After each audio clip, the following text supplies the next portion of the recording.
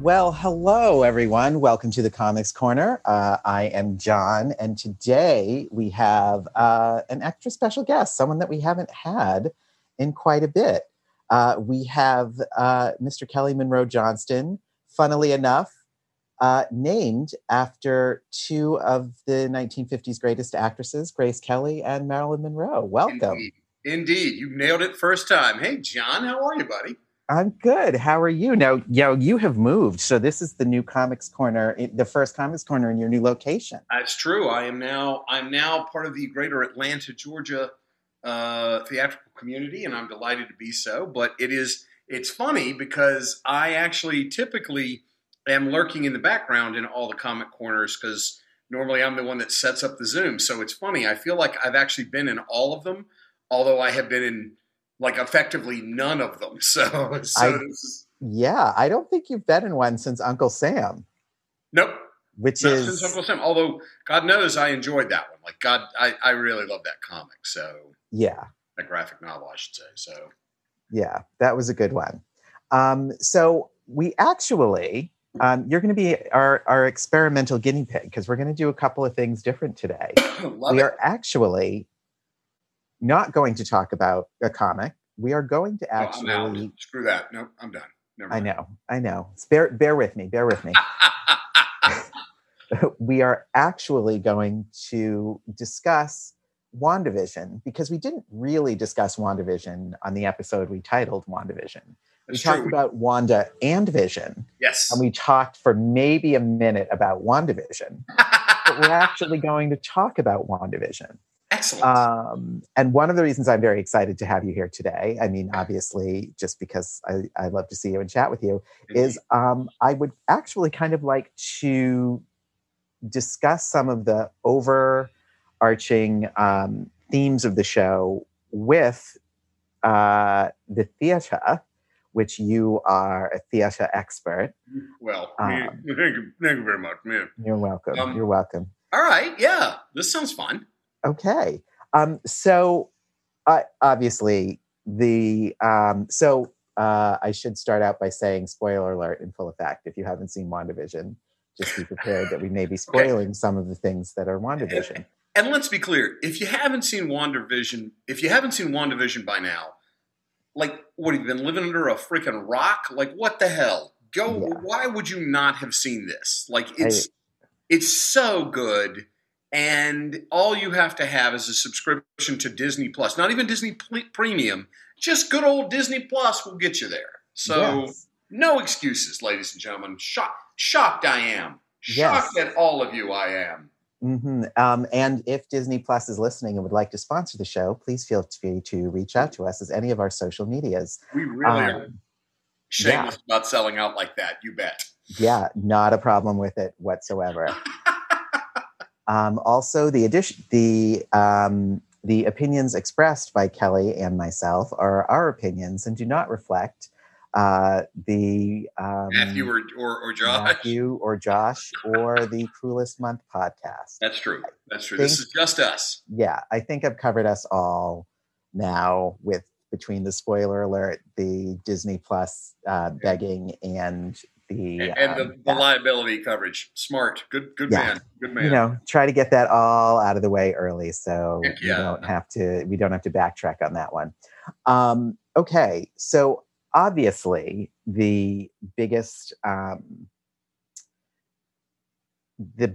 overwhelming theme of WandaVision is grief, the stages of grief, how we go through grief.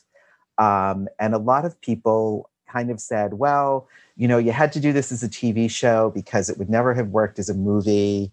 And I think that's kind of a little bit of a cheat when they say that, because first of all, there's a lot of movies that deal with grief. Yeah. But I think it didn't have to do with the subject matter as much as it had to do with the way they were presenting it, that it needed to be television. I mean, like, let's be clear. The storytelling that is done in movies versus the storytelling that is done in television, to me, is really sort of the equivalent of the storytelling done in a novel versus the storytelling done in more of an episodic form, like, for instance, comic books. Okay. First of all, I have never felt like one story or format is superior or less than the other, right? They're just different formats, right? So if you go to a movie, on average, you're going to spend 2 hours. Maybe if it's a prestige film, 2.5, 3, maybe, right? If it's insanely, whatever, 4, thank you, Zack Snyder. I mean, like, there are those movies, but in general, you're spending 2 hours, which means that the story structure has to cover its entire arc from start to finish in about 2 hours' time. And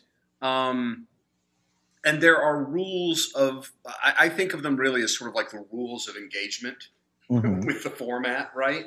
So you have a limited amount of time to introduce characters and involve the audience with them enough emotionally that whatever journey they go on, we go with them emotionally on, right? And some movies do that in a dynamite, fantastic fashion.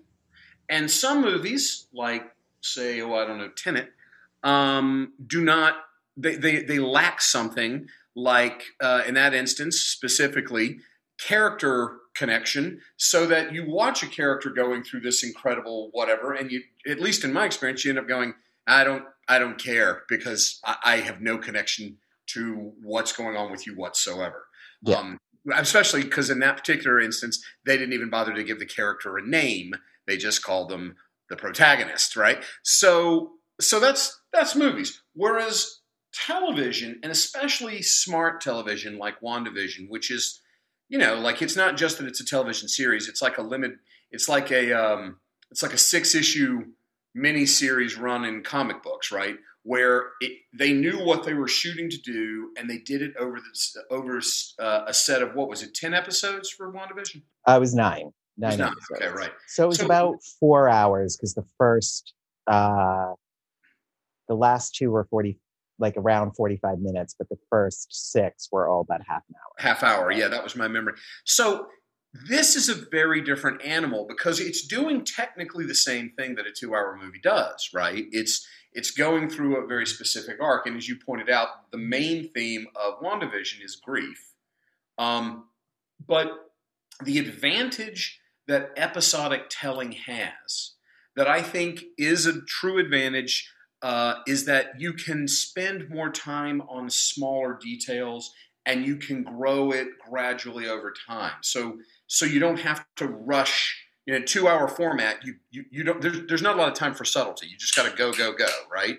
Mm-hmm. Whereas with WandaVision, for instance, the first episode is dynamite for about 74,000 different reasons. It was done in front of a live audience, which is unheard of. They filmed it in black and white, which is rare these days, certainly. They did a. All the effects were practical. All the effects were practical. Yes, I remember we talked about that earlier. And wonderful in their own way. Like, when there's all the stuff flying around in the kitchen, you can't see the wires, but just by the way they're moving, you can kind of feel them. You know what I mean? Yeah. And it's charming. Like, it works. It's astonishing. And yet there's that moment. And this really, out of the first episode, what I remember more vividly than anything else is the dinner scene. Mm-hmm. He starts choking, and that actress, the woman from that 70s show, Deborah Jo Rupp. Thank you. I'm bad with. I've hit the age, John, where names are gone for me now. Like, I have to do. Oh, the guy that was in the thing.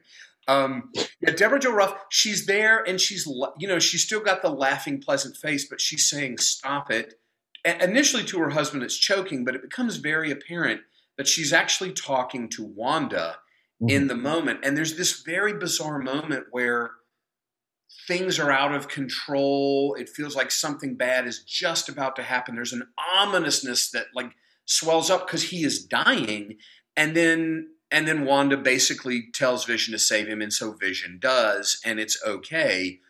But it's so pronounced out of nowhere in its own way. Like when you know the whole, when you actually are a few episodes in, it makes much better sense. But on its own in that episode, it's been a relatively textbook 1950s early television sitcom, right? They're clearly patterning off Dick Van Dyke Show, including with the opening credits, etc.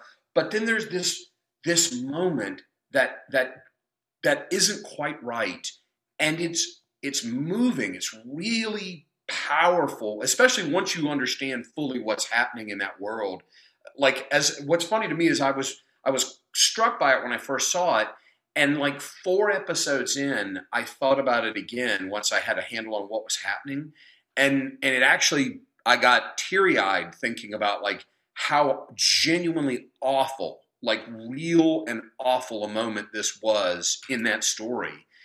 And the magic of it for me, John, is that it was a distinct moment just in and of itself. Like if they aired no other episodes, that would have been a standout, wonderful, weird moment. That was like, what is going on? What is this? There's a danger to it. I don't understand it fully yet, but I trust. I've got enough trust at that point to trust to explain it. And then later, once it's clear that what's happened here is Wanda has created this whole reality, and talk about spoilers. Hello, anyone who hasn't seen it, that's the gag. Is that she's created this moment, this world, and so she does have the authority, effectively, almost of God Almighty, to save a life or not. But in the moment, this woman, Deborah Jo Ruff, is sitting at the table, unable to help her husband in any way, and is forced by the magic that's in play to pretend like everything is normal while her spouse is choking to death beside her.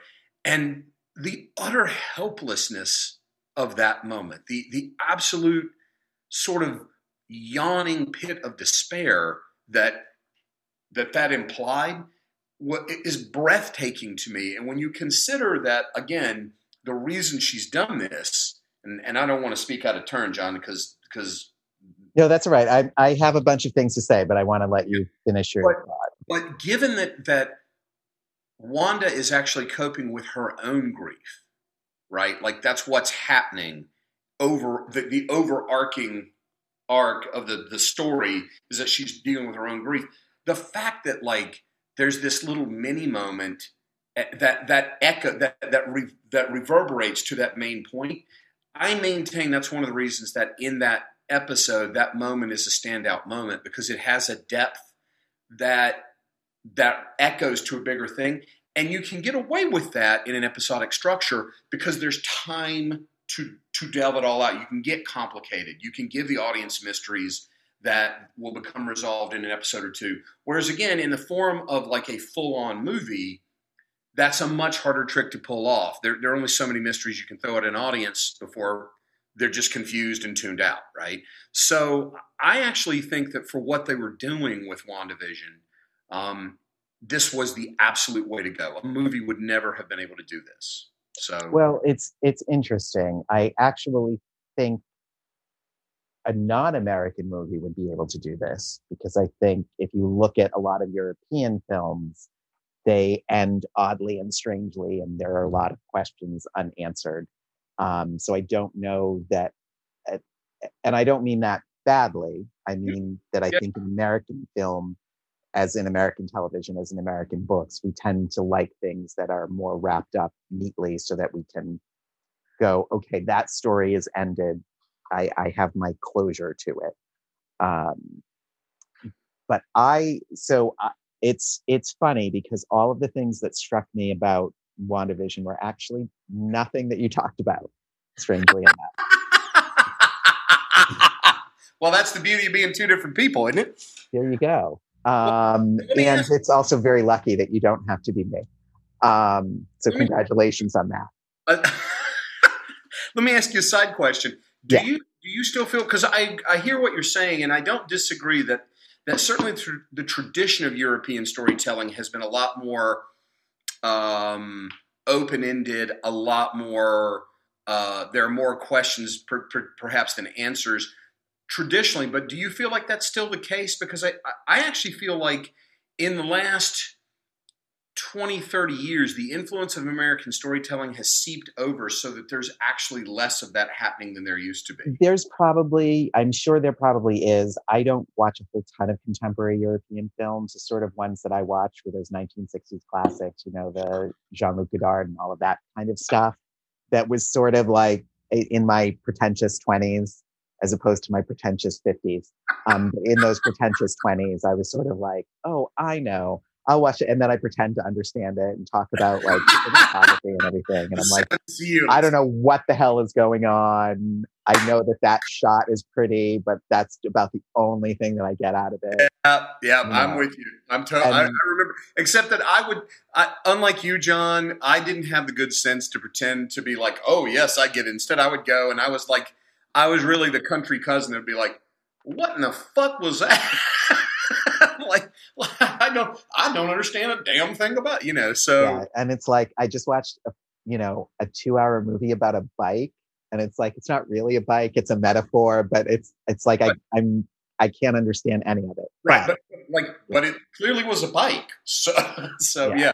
So sorry. I know that's not even what we're here to talk about, but I just was curious if you thought that there was bleed over. So please go ahead. So, I mean, the first thing that kind of I struck me about the series was actually the sense of mystery, which was, I don't know what's happening and I don't care what's happening because I'm entertained, which right. I think is lifted directly, intentionally or not, from Twin Peaks. Because of course, the minute everybody's questions started getting answered on Twin Peaks was when everybody started tuning out. And yet everybody demanded that they get all those answers. I mean, so, you and I are the generation that can remember. You remember watching it, right? Oh yeah. That first season, up through because it was about what 2/3 of the way through the first season before they finally answered the question. Right, they didn't do it right at the end, did they? They I feel like it was all the way. We got through most, if not all, of the first season without knowing who killed Laura Palmer. Oh, you got all the way through the first season without knowing. It wasn't the second. So the first season, I remember being enthralled, and I still remember there would be those shots of the stoplight swaying in the wind, and then it would turn green or red, depending. And I remember I spent hours with friends debating what the hell that meant. And I think I read somewhere that Lynch was like, we just liked the shot. We just stuck it in. Yeah. And again, that's a very European way of telling a story. Right.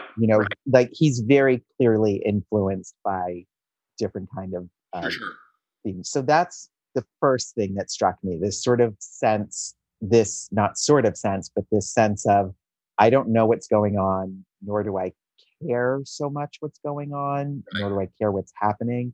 But what's interesting to me is when I would watch a lot of reviews on it, on WandaVision, people would sort of take the first answer, and I'm using air quotes around that answer. Right. But, people would, I remember people being shocked when they got to episode 8, and they were like, wait, Wanda left the body, but Hayward said she's left the body. And I was like, did you not see the camera cut out? How could you not think that there's a possibility that he's lying? And it's fascinating because years ago, many years ago, when I was in college, I was taking a theater class, a script analysis class. Uh-huh. And one of the things that the professor said was, there's 3 ways to know about a character. The first thing is what the writer tells you about the character. The second thing is what the character says and does. And then the third thing is what other people say about the character. And I'm like, people always seem to forget that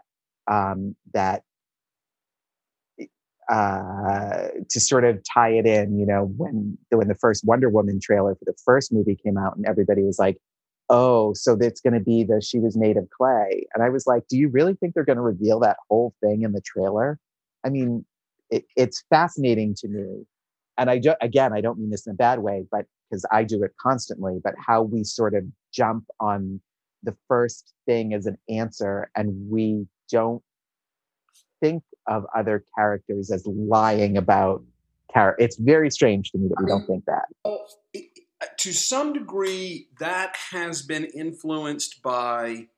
I would argue that a lot of that's been influenced by the marketing machines of places like, in this case Disney, because they own Marvel now, or what have you, where if you put out a trailer that shows. Like if we put out our own superhero movie, John, where of course you are the superhero, and in the trailer we have people saying that, my God, you can fly. Just because of the way trailers work, like on the public consciousness, no one thinks that you'd put a character in that's lying about another character in the trailer. Right? Because because it would be a MacGuffin, effectively. It would be a bait and switch, right? And yet, I think there's something genius in what you're saying about but other characters do lie about other characters. Like, you could put together a trailer that, and I would love this personally, because I'm one of those people now that feel like every trailer I see gives me the excuse to not see the movie. Because these days, every trailer is effectively a 90-second version of the movie, where I now know everything that's going to happen. I know what the turns are. I know what all the surprises are. So why go see the damn movie? You've already shown it to me. And I would love it if somebody'd make a trailer where I was like, okay, I know what this is, and I go in and it's nothing like what I saw in the trailer, right? Except I also know that I'm the exception. Most people would be very upset with a movie that's trailer was so misleading. So you're right. But I think there's a difference between being misleading and being, how do I put this? There's a difference between lying to someone when you say, "Do you love me?" and a difference between lying to someone.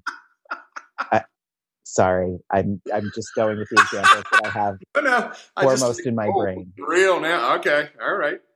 Super dark, but I love it. But there's a difference between lying when someone says, "Do you love me?" and lying when someone says, "Well, what are your troop movements? I need to know so that way I can, There's a difference between a lie and a deception.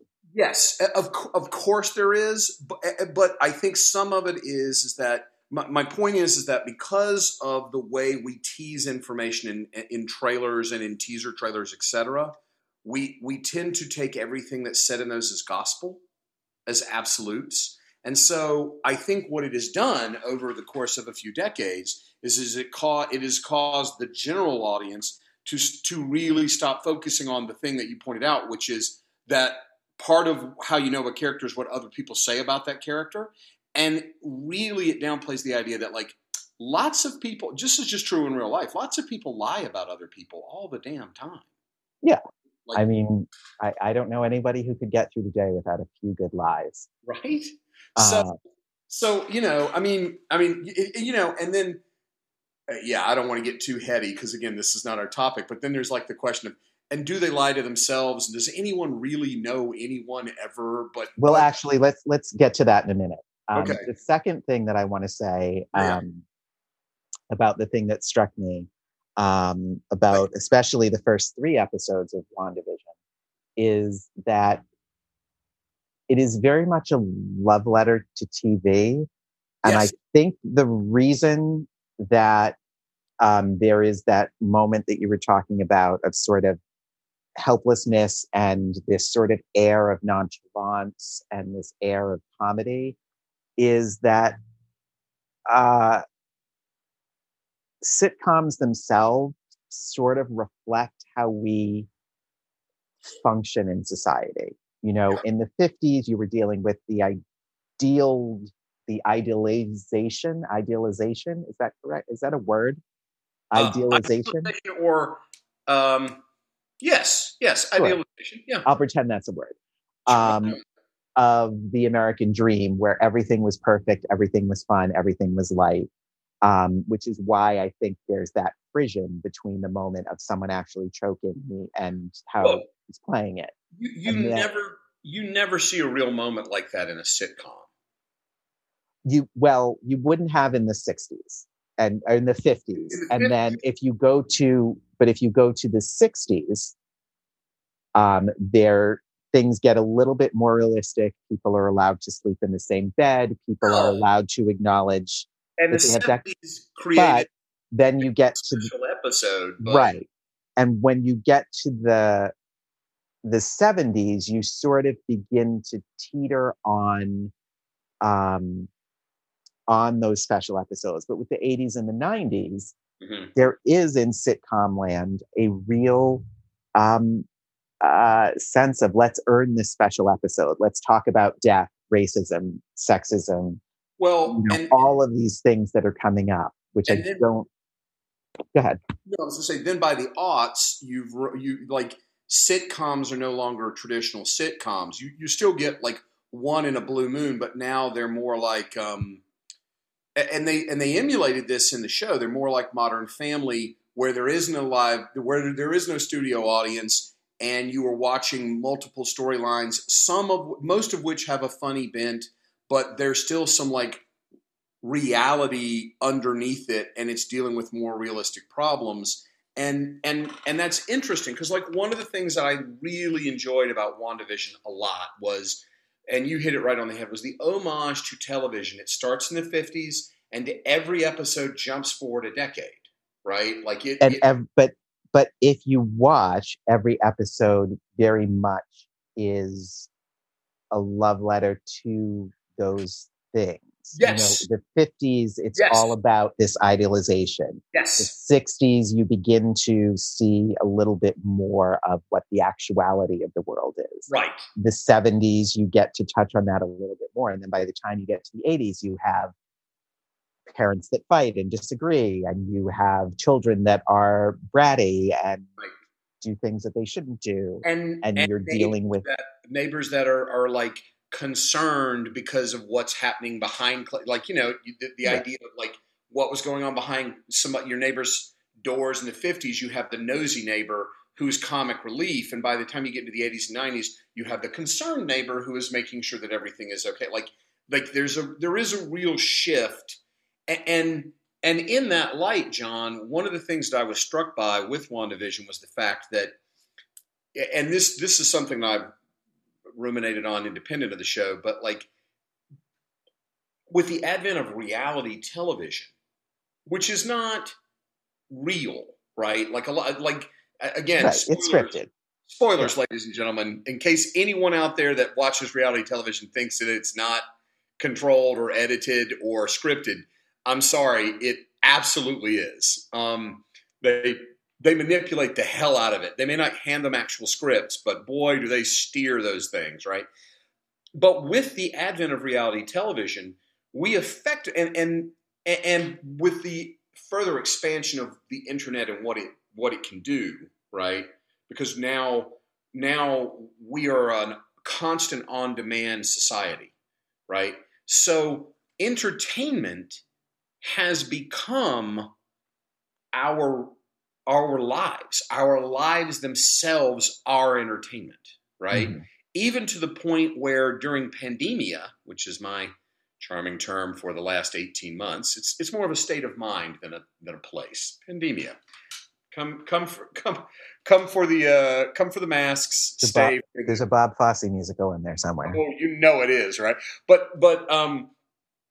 with the advent of pandemia and with the explosion of things like, for instance, OnlyFans, which is, it's not the same as a sitcom, but it is technically an entertainment platform, but it is an entertainment platform where individuals are exposing themselves, whether you consider that to be psychically or physically or whatever, in the most real sense.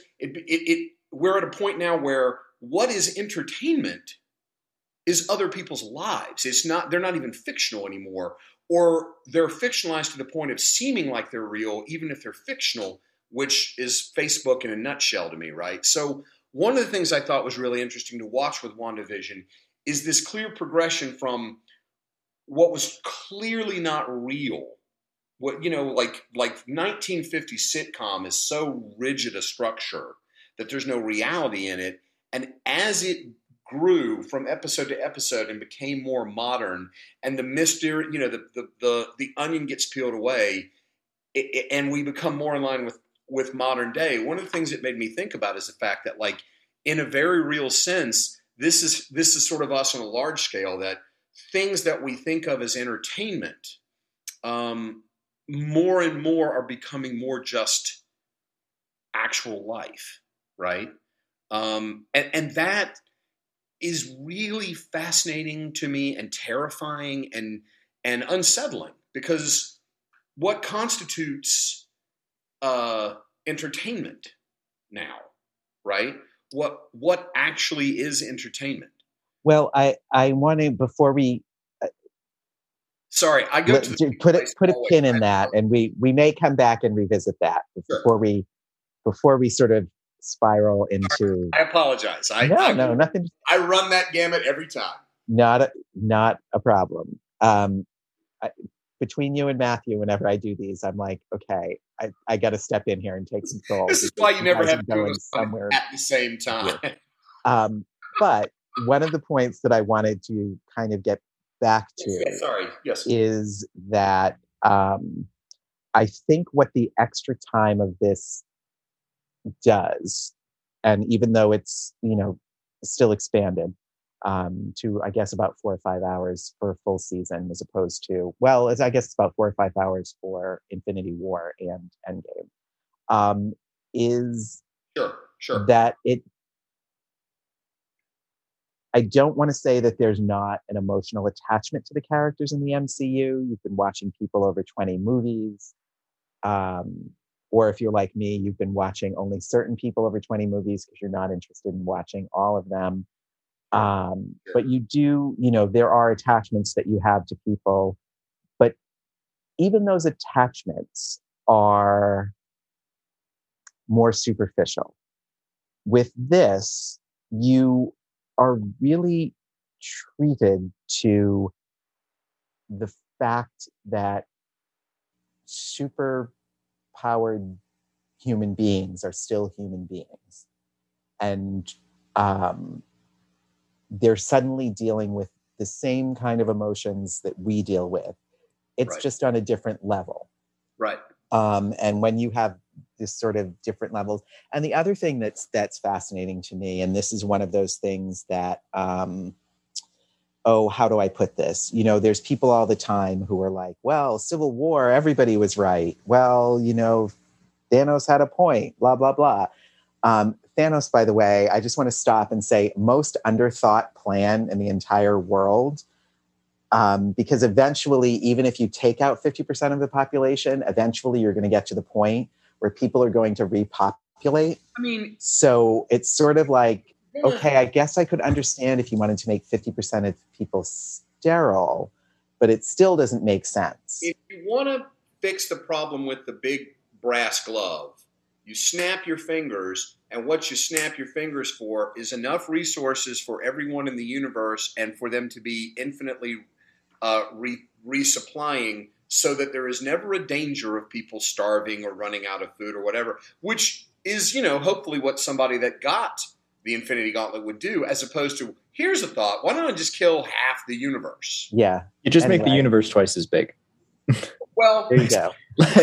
If you want to go with like the boneheaded in the opposite way, you're just like, oh, that makes more sense. But here's the thing, Josh, is that if you don't put in a renewability to it, the inevitable problem will always be that you've run out of resources. A depletion of resources. Oh, right. I was just saying the opposite way of his killing everybody, making it twice as big, makes far more sense. Yeah. So I think we can all agree Thanos should have actually sat down with a focus group for a couple minutes before he decided to make that snap. Done a study, gotten some feedback. Here's the other thing, though, and you know this as well as I do, John, that the terrible cheat is that in the comics, Thanos is enamored with, literally in love with, the persona and idea of death. And so that when they did it in the comics, he was literally killing off half the universe as a token of affection, as a present to what he considered his paramour, which, by the way, makes sense in that instance and is horrible, but at least you understand what it is. And I really am kind of puzzled why they didn't bother to go ahead and give him that trait in the movies. But because I don't think you can sort of personify death in quite the same way. But okay, that's a fair point. You're probably right. Let's circle back to a point yes. that I wanted to make, which was 50 minutes that you wanted to make, which was that what WandaVision is not afraid to do is to make someone who is a really good person do something that's really terrible. And put you, the audience member, us, the audience members, in the position of not sympathizing with someone. And as we've sort of, as we've talked about several times in over the season of Cruelest Month, specifically in my instance with Fire in My Heart, of why do we like people who do terrible things? But it puts us in a position of dealing with Wanda, of going, wow, a good person did a terrible thing, and I'm not sure how I feel about that.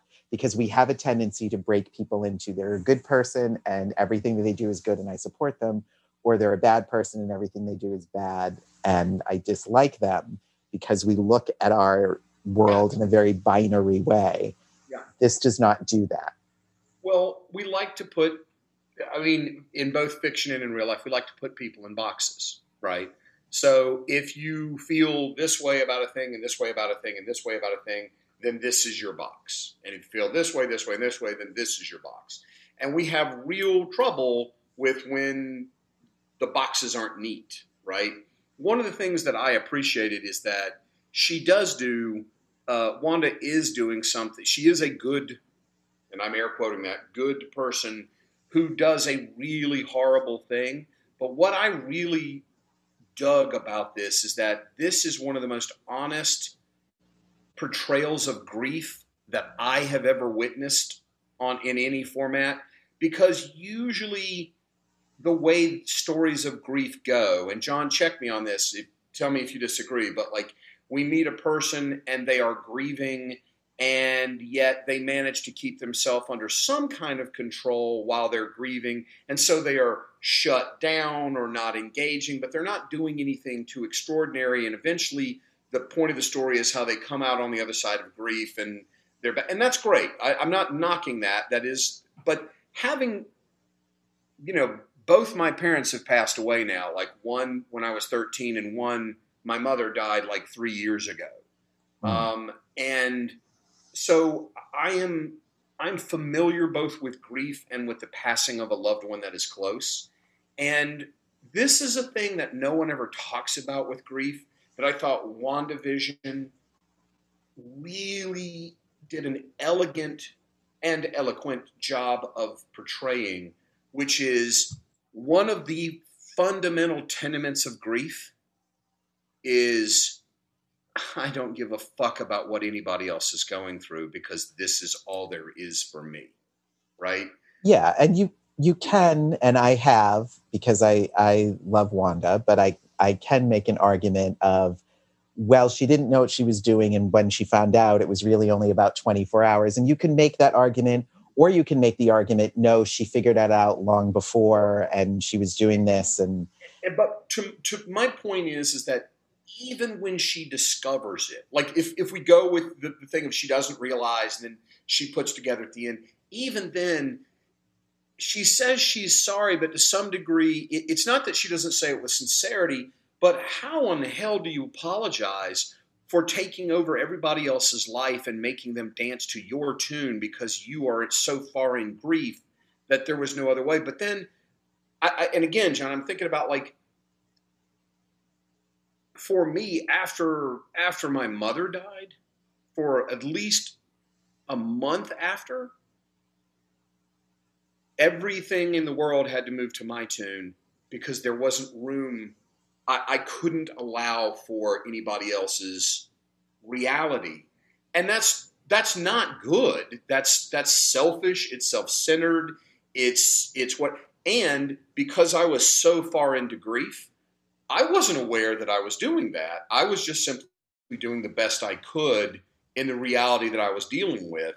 And so I really appreciated personally that when we see Wanda make that realization at the end, even then, there's a real clear sense of like, this woman is grieving the loss of the love of her life. And this was not a good... And her brother, and her mother, You're and right. her father. Yes, you're right. Yes. I think the vision is a trigger, but you're right. She is, it is traumatizing, and there's all of this layer in with the mother and the brother and, like all of it. You're 100%. But I really appreciated that, yeah, when you are fully in the grip of grief, it is very hard to have other things penetrate that blanket, for lack of a better term. It doesn't occur to you that like other people might be suffering, especially other people might be suffering because of the choices that you are making.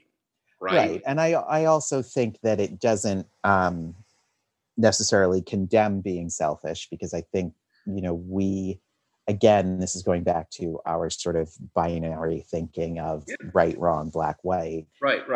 But I there are,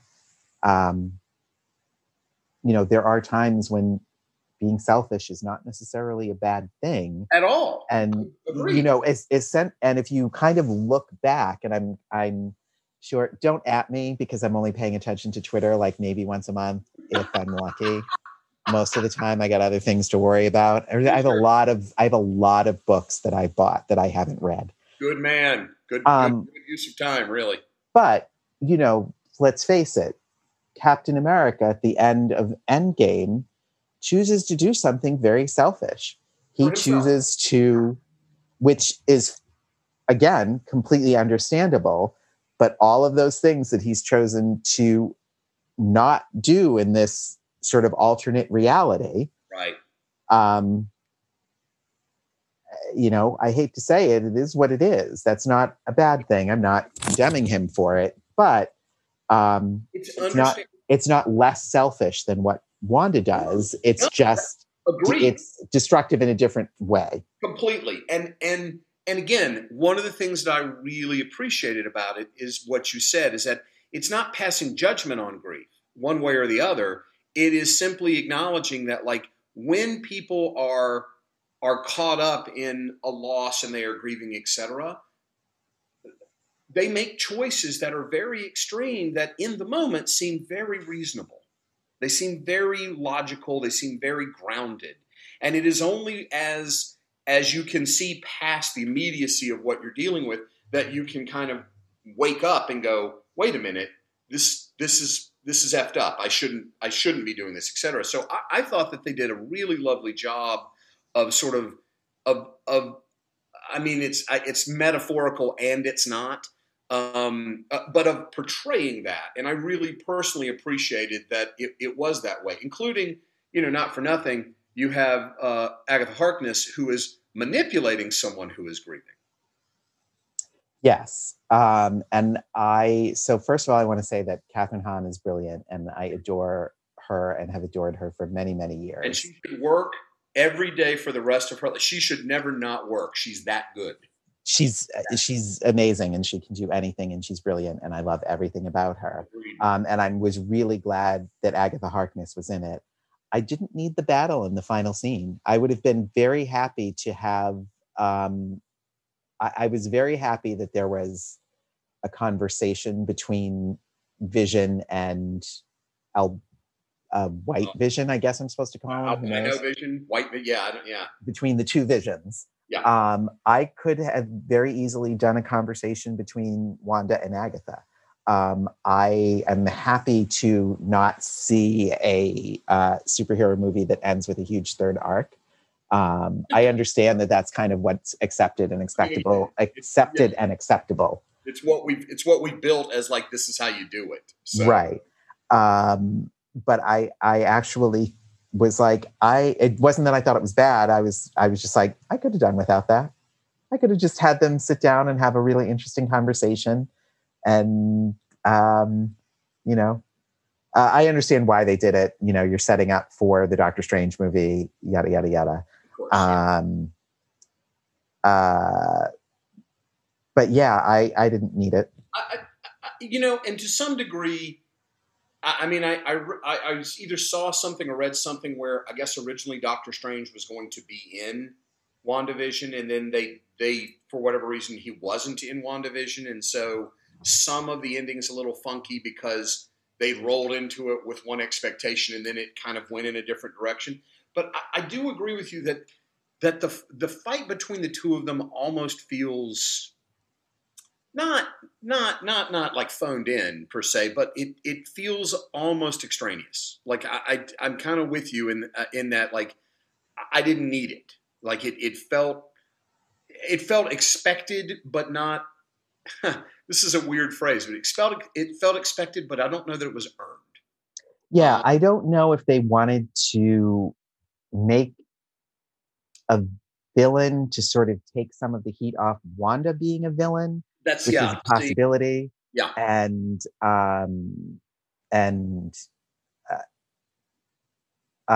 mean, I think between Paul Bettany and Elizabeth Olsen and Catherine Hahn, that I could very happily watch the show every month for the rest of my life and always be amazed and love it. Yeah. I actually, well, I think I've told you this. My D&D character is actually somewhat based on Wanda's, which is why he has that strange sort of faux European, Eastern European accent. Right. Yeah. But anyway, yeah, I wonder if that had something to do with it. To sort of let's have a bigger villain than Wanda, so we can have someone to kind of blame everything on. And that's just it. Is that I think that it is one of those, and I could see myself sitting in a writing room. You know, again, when we started the conversation, we were talking about like sort of overarching story stuff. And if this had been something that you and Matthew were pitching, I could see saying like, guys, we need something to make Wanda a little sympathetic, because right now she's just you know, the woman that like enslaved an entire town to her grief, blah, blah, blah, blah, blah. What can we do to blunt that?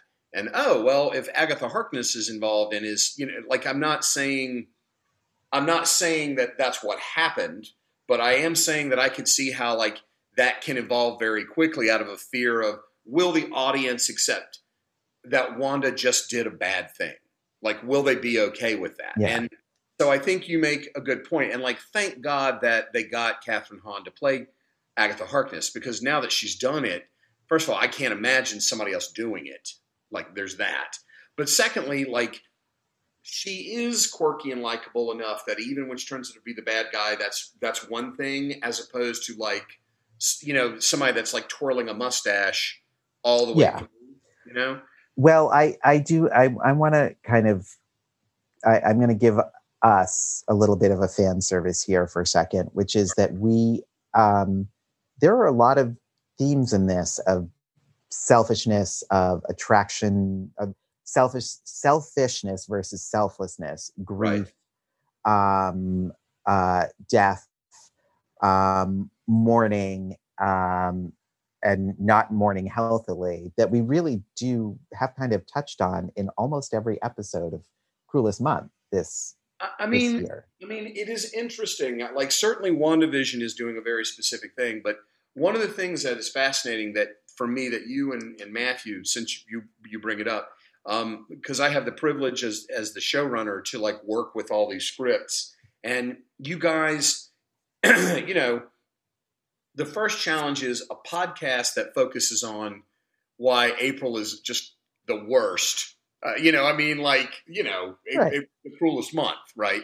But then the what you guys found, the wonderful, you know, whether we're talking about like, whether we're talking about Earth Will Quake, where we've got children, like for me, there's a lot going on in all of them, but for me, just off the top of my head, children learning the truth about how just awful their parents are. And that's taken to such an extreme in that, you know, or whether it's Twisting and, you know, Matthew's little piece where you've got the rooming house down in Alabama, that in this world there are vampires and they're like on government assistance and they're staying there. And the question, and I really admired this, like in both those pieces, in fact, the question of who is a monster?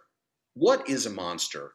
What qualifies them? Because in Twisting, the vampires are on the surface, the monsters. And as we get through that episode, what we discover is that's not what makes you a monster. And in your piece, Earth Will Quake, and I'm picking just two out of a bunch of really lovely pieces. Earth Will Quake, you have the two boys who are going to cast this spell and they're manipulating things, and that's underhanded. And then as they learn the truth about their parents,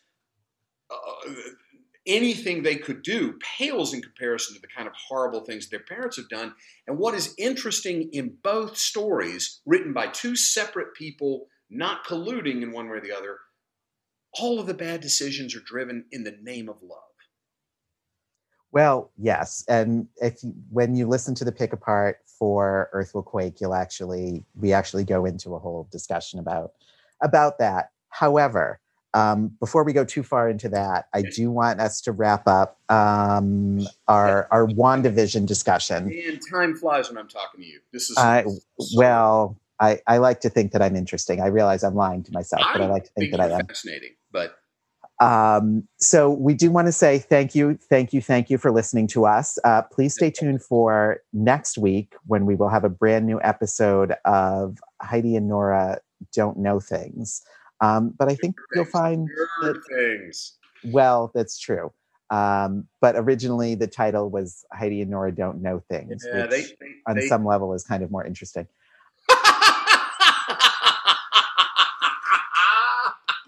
I'm sure there's a whole lot that goes into that. But I do want to say I love Heidi and Nora. I think we all know that. I want to say thank you for listening to us. I believe by this time, by the time this airs, the last episode will have gone out, but I'm not positive about that. Not necessarily. I think we're going to do one more, John. So I was going to say. But even the one before won't be out. Okay. Oh, right. Thank you, Josh. Voice of God, everyone. So now we know. But where I was going with that was please keep paying attention to The Cruelest Month, as we have a lot more coming up. And who knows, maybe one day I will convince Kelly and Matthew to let me take over a comics corner where it's literally just Matthew and I talking about all of the ideas that we discarded for our scripts for The Cruelest Month. So blessing to do that. I think that would be a fascinating conversation. By the way, John, I should have started with this. The shirt, your arms look great. You really Thank you. Just so everyone is aware, I'm wearing a sleeveless T-shirt because I'm in my father's house where there is no air conditioner. It's the middle of August, and it's very, very hot. T-shirt. It's very cool. There's no sleeves, and he's showing off the guns. Thank you. I need to get some of the triceps back in shape, but that's a whole separate story. Anyway, thank you for joining us for this episode where we literally just talk about WandaVision. The next Comics Corner will be all about comics, where I actually don't think we touch on media at all. But thank you for joining us. Thank you, Grace Kelly, Marilyn Monroe Johnston, for joining us. You may now call me Grace or Marilyn. Just okay. I probably will do that. Fine. Thank you for having me. It's always a pleasure, my friend. Thank you. Stay tuned to our next episodes as we continue to explore why April is the cruelest month.